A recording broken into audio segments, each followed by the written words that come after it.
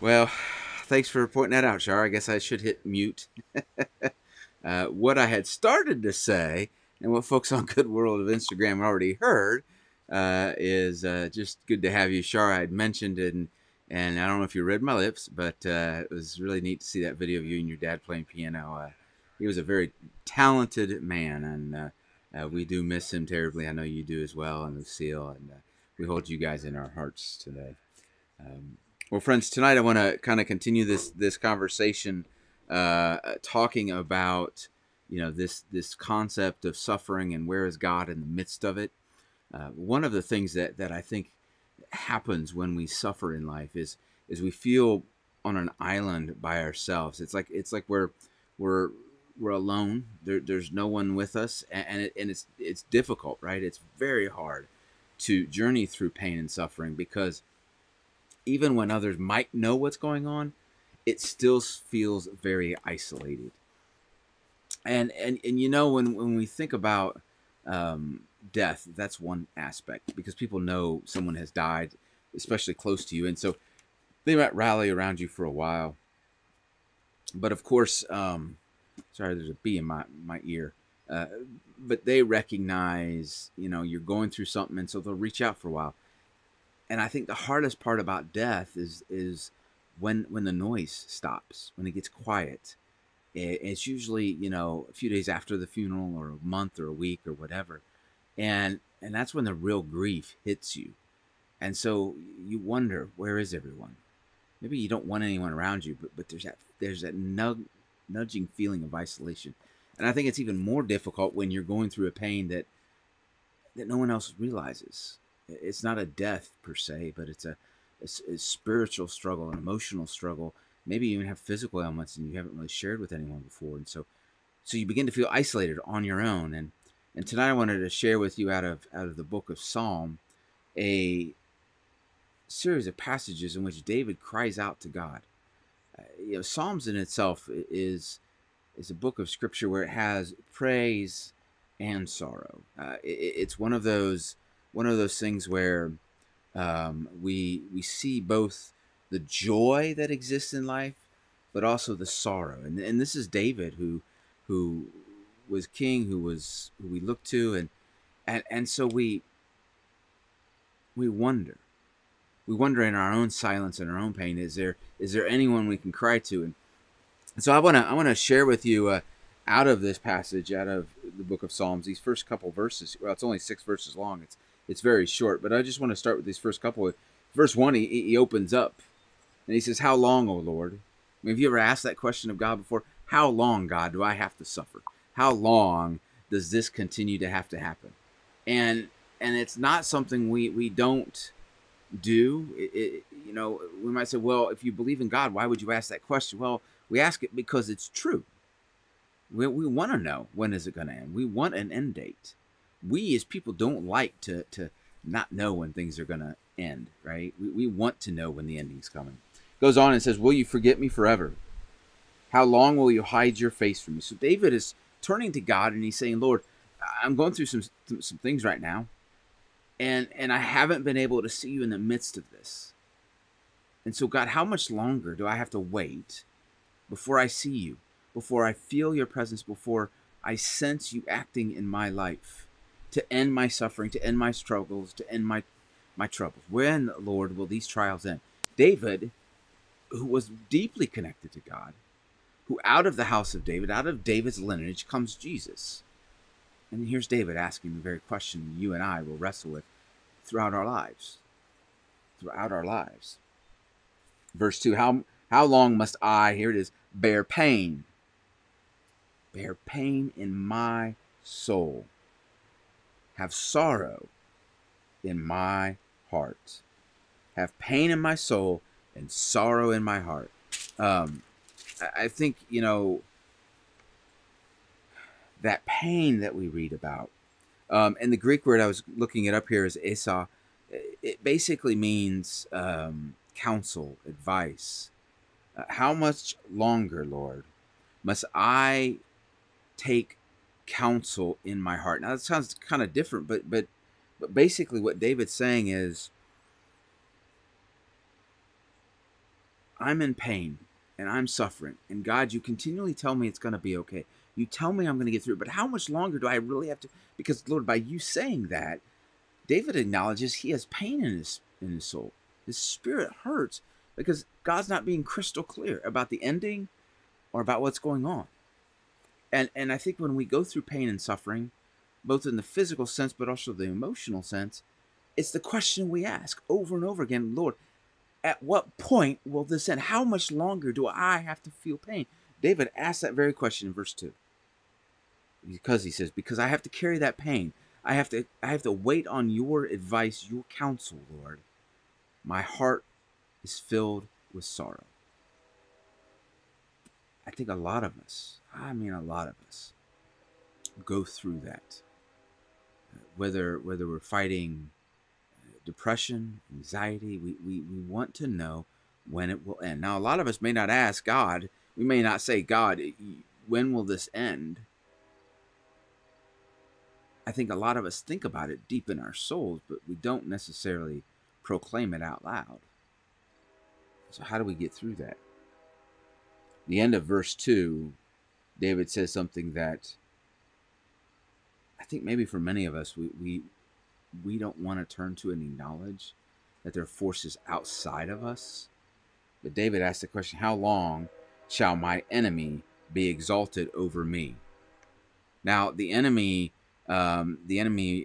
is basically an adversary, but it's deeper than just a normal adversary. The adversary that David in particular writes about is the enemy who is active in his life. So here's I guess where we connect it to. You're going through some pain and suffering right now, and there's a force outside of you can't understand because it just feels like it's filling you with frustration or anger. It feels like it's driving you kind of over the edge of life. And you ask yourself over and over again, God, when will it ever end? When will this stop? When will this cease? And we struggle because we can't see it coming. And we don't sometimes know where it comes from. And we think to ourselves, why do I feel so sad? I should be happy. People tell me I should be happy, but yet we're not yet. Or we can't, maybe we're struggling with some mental challenges and people around us tell us, just get over it, get better. You don't have to be this way, but we can't figure it out ourselves. And so we begin to feel a little bit of shame in our life. And that shame leads to something even worse, which is even a deeper isolation.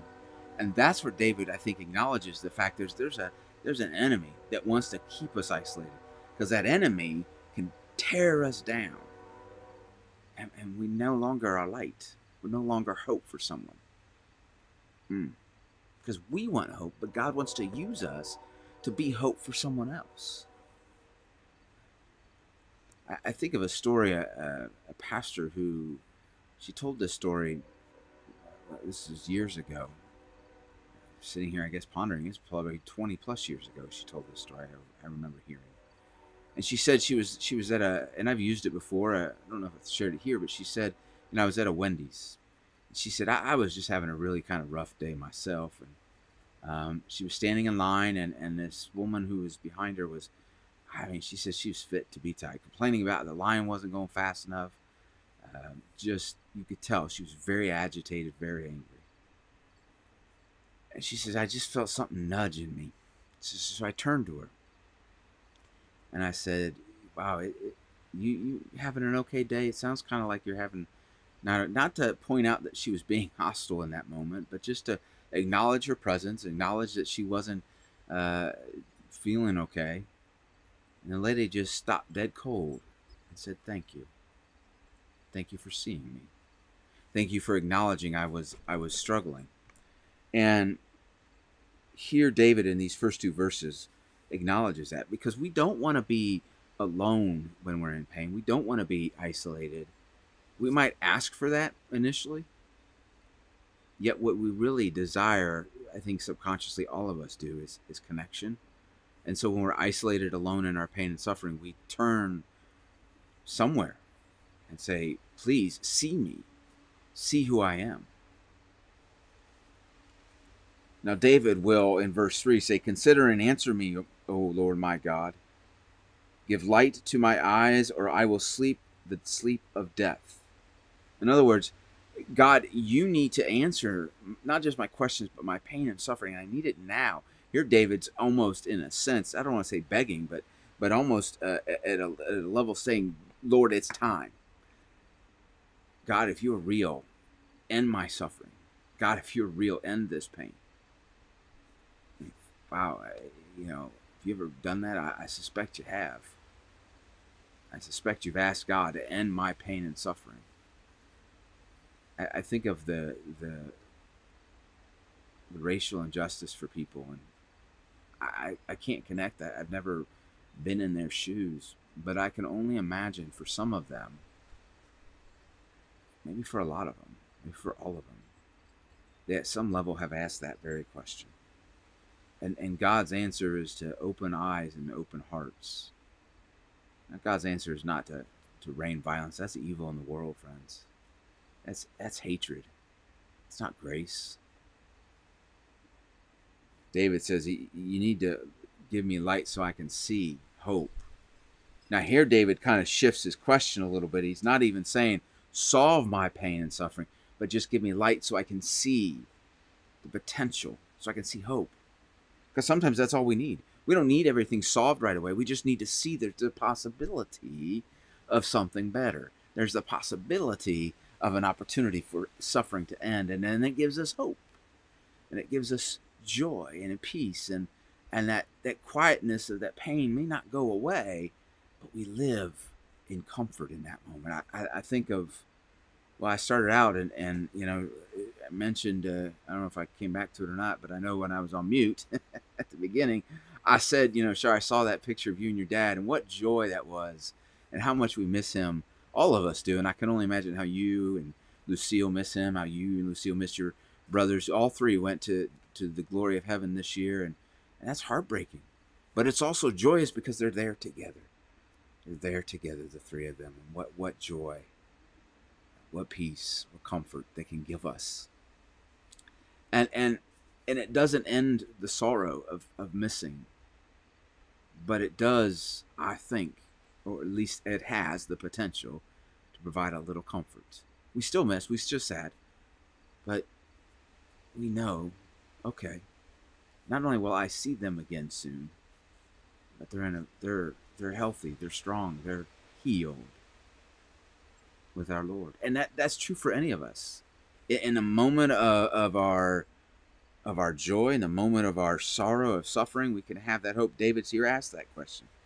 Because he says, if you don't respond, if you don't give me hope, he says, Lord, I'm going to end up sleeping the death of death. That is maybe not death in the sense of physicalness, but then death in the sense of spiritualness. And then he says, and my enemy will say, I have prevailed. I have been victorious because I have isolated this child from you, God. That's what the enemy wants to do. And look, maybe you're not one that calls the enemy the devil or Satan, or you call the enemy whatever you want to refer to it. It is out there, friends. It is out there. We've seen it. We've heard it.